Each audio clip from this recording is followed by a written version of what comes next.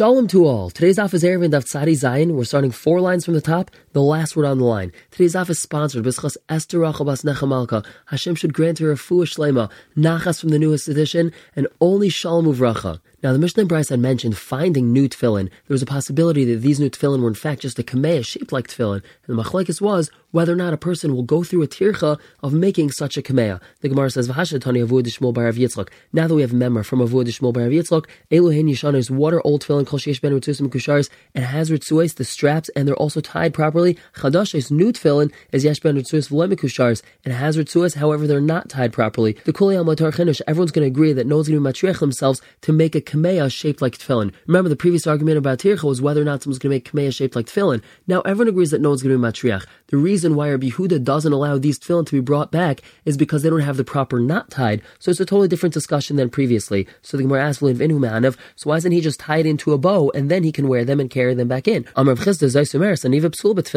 bow is puzzle as a knot for tefillin, so that's why you're not allowed to do so, because it's not going to be a kosher knot. Abaye Amr, he answers, Rabbi Yehuda l'tameh, he's consistent with his reasoning, that a bow is actually a proper kosher tie, and the reason why you're not allowed to bring it in is because you're not allowed to make a knot on Shabbos. It's an isser of kosher. The Gemara asks, are you saying the reason why you're not allowed to bring these tefillin on Shabbos is because an aniva, a bow, is a proper tie, and therefore you're not allowed to do so on Shabbos? Halav hachi anavlu, but that means if it's not Shabbos, you would be allowed to knot your tefillin in a bow shape. The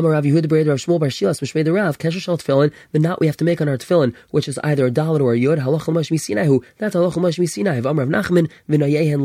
And the ornament has to be on the outside. There's machlekes what that means, but we see that you can't deviate from the proper knot that has to be made on the tefillin, either a dalet or a yod. You're not allowed to tie it into a bow. The Gemara answers, you make it into a bow similar to the shape that it's supposed to be tied into a knot, and that would be mutter according to Rabbi Yehuda. However, that's why you're not allowed to do so on Shabbos, because that's considered like a proper kshira, a proper tie, and that's asur on Shabbos. And the Gemara continues talking about tefillin. Amar Chisda barav halakech tefillin v'misha eno mamcha. A retailer purchased tefillin from someone who's not an expert, and he has to make sure that these tefillin are kosher. He has to check 2 shalyad tefillin and 1 shalresh, or shtam shalresh v'achas shalyad, or 2 shalresh and 1 shalyad, and he has to make sure that he has a chazaka that these tefillin are kosher. The Gemara has manavshach. If he's purchasing a whole bundle of tefillin from one person, livdaik oishal shalyad oishal shalresh, he should only check 3 shalyad or 3 shalresh. It's from the same person. If he's purchasing it from 2 or 3 separate seifrim, kol chad v'chad by b'dikos, and every single pair of tefillin should have to be checked to ensure that that seifer is an expert. The Gemara says, he's purchasing a whole bundle of tefillin from one person. He's a retailer. He's purchasing from a wholesaler, and he doesn't know where this wholesaler got his tefillin from. Therefore, we ask to ensure that all the tefillin that he purchased from his wholesaler, the shalyad and the shalresh, are proven to be expert and they were written properly. The Gemara says, is that so? Vatani Rav Bar Shmuel, but tefillin b'dik shal shalyad v'shalresh, you check 3 shalyad and shalresh, and my love, doesn't that mean oy shal shalyad, oy shal shalresh, either 3 shalyad or 3 shalresh, not 3 altogether? The Gemara says, "Lai shalish, it's 3 altogether. Mehen shalyad or mehen shalresh, some from shalyad, some shalresh." The Gemara asks, "Tani Rav Kahana, but tefillin b'dik shtam shalyad v'shalresh." Rav Kahana said you only have to check 2 shalyad and shalresh. We say, "How many Rebbe?" That's Rebbe's opinion. Damar, he says, "Betrays him have a chazaka. You only need 2 times for a chazaka, not 3." We ask, Rebbe, if it's really Rebbe, Ema Sefer, what's the end of that member?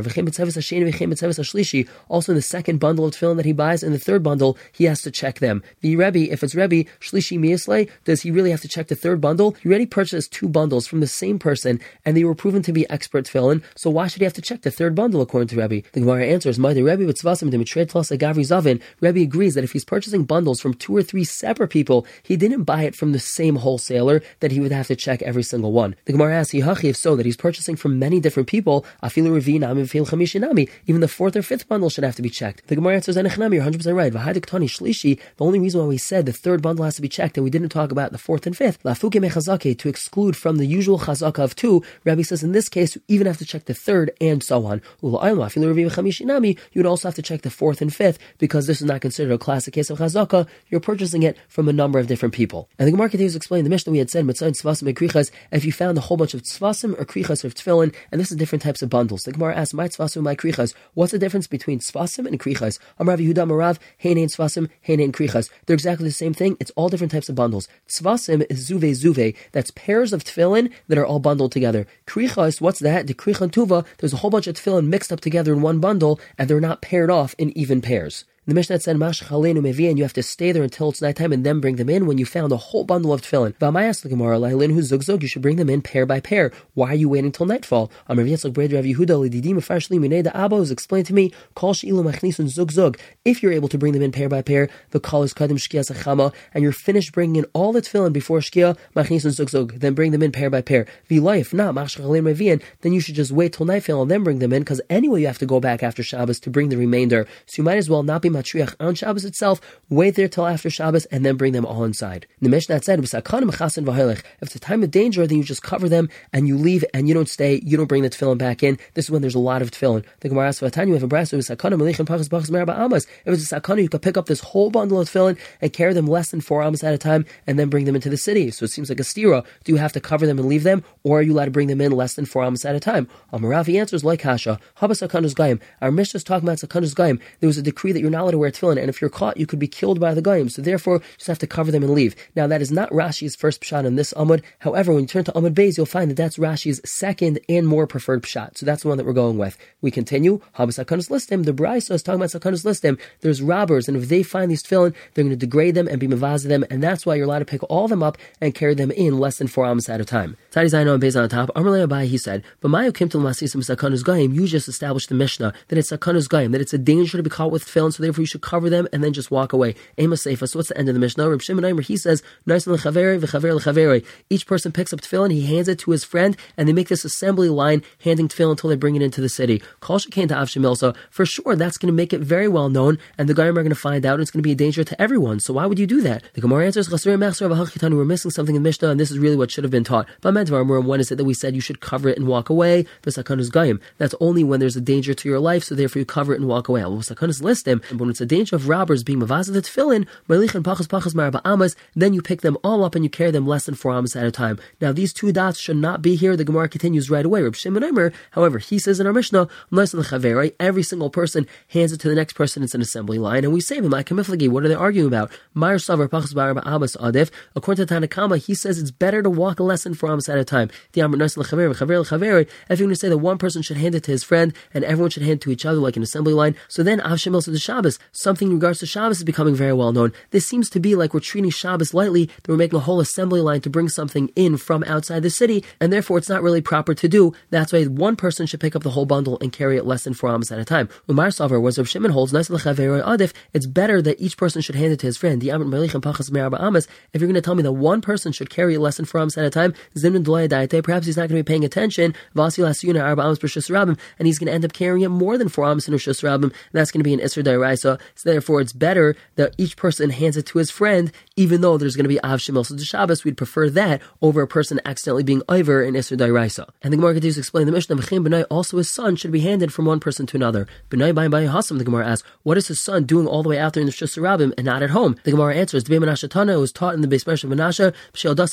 his mother gave birth in the field. So we say, so why in this case Reb Shimon say, even if there's 100 people that have to hand them one to another, that's the way we should do it? What's the emphasis of even if there's 100 people? He didn't say that in regards to the tefillin. We say the afagav the kashila yada, even though the hands are very difficult for him, meaning it's not comfortable or pleasant for the child to be handed from one person to another. 100 people, let's say, it's still better to hand them from one person to another than for one person to carry him less than 4 amos at a time. Again, as we said, Reb Shimon is afraid a person's going to end up walking more than 4 amos and then be over in Isser Dairaisa. And the Mishnah had said, Rabbi Yehuda Aimer, one person can give a barrel of water to his friend and they can continue passing it even to outside the Tchum. The Gemara asks, Rabbi Yehuda doesn't hold what we have in the Mishnah.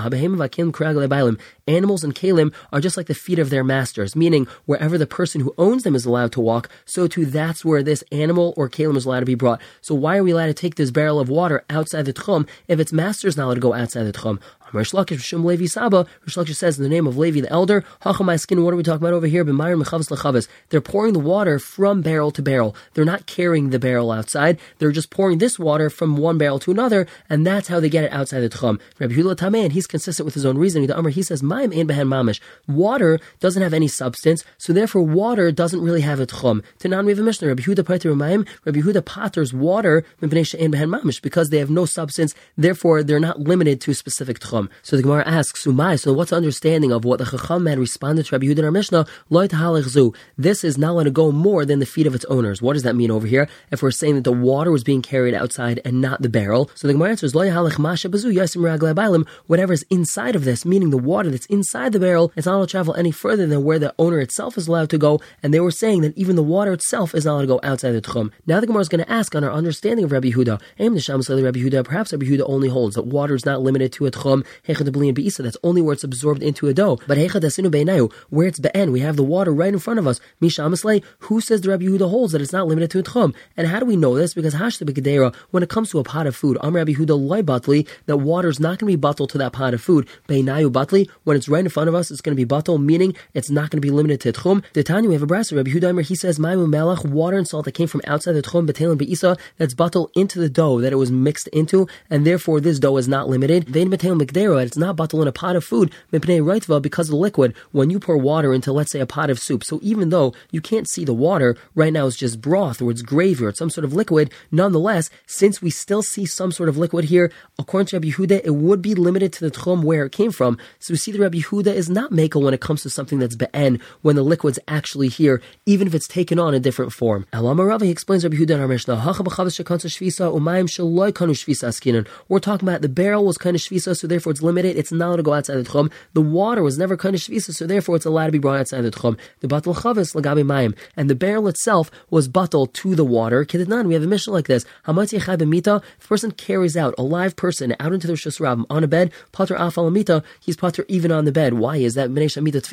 Because the bed is secondary to the person. You're not chai for carrying the person out, because we know chai nice is atzmai. A person carries himself, that's a live person, and therefore the bed, which is servicing this person, you're also not going to be chai for carrying out. And if a person carries out food, which is less than the shear that you would be chai for carrying out into the Rishus Rabbim, the kli, if you carried out in a kli, pater afal kli, you're pater even on the kli. Why? Because the kli is secondary to the food. It's just servicing the food, and since you're not chai for carrying out the food, you're not chai for carrying out the kli either. So to over here, the barrel is just servicing the water, and since you're not chai for carrying the water outside the tchum, so too you're not chai for carrying the barrel outside the tchum. But now Maser Rav Yosef, he asks, Rabbi Yehuda tells us, b'shayara, when we're talking about a caravan that needs water, and the only way we can get water is by carrying it from outside of this caravan's tchum.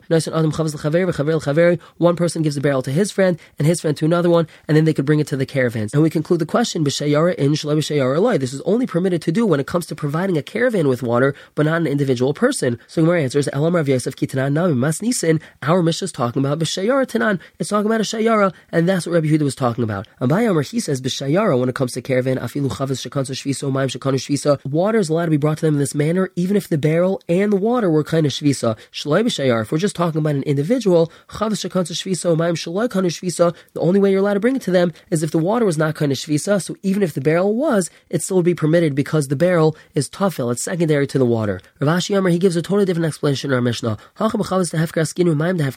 talking about a barrel and water that was hefker, and according to Rabbi Yehuda, hefker, something that's completely ownerless, doesn't have a tchum limit, so therefore it's allowed to be brought outside the tchum. So we say Uman Amrulai. So then in our Mishnah, it had said Amrulai, they told him. Who's the they? Rabbi Yechon ben Nuri, it's actually Rabbi Yechon ben Nuri. The Amr Chafse hefker kanish visa. He says something that's hefker actually has a tchum limit. So what does it mean when they, meaning Rabbi Yechon ben Nuri, had told Rabbi Yehuda that this thing, this water, is not allowed to go more than its owner? If it's hefker, it doesn't have an owner. So we say this is not allowed to go any further than if it were to have had an owner, it would have been kind of shvisa wherever it was, and it wouldn't be allowed to go more than 2,000 amas from where it was kind of shvisa. So too, this is not allowed to go more than 2,000 amas from where it was at the beginning of Shabbos. We're going to stop here for the day. Everyone should have a wonderful day.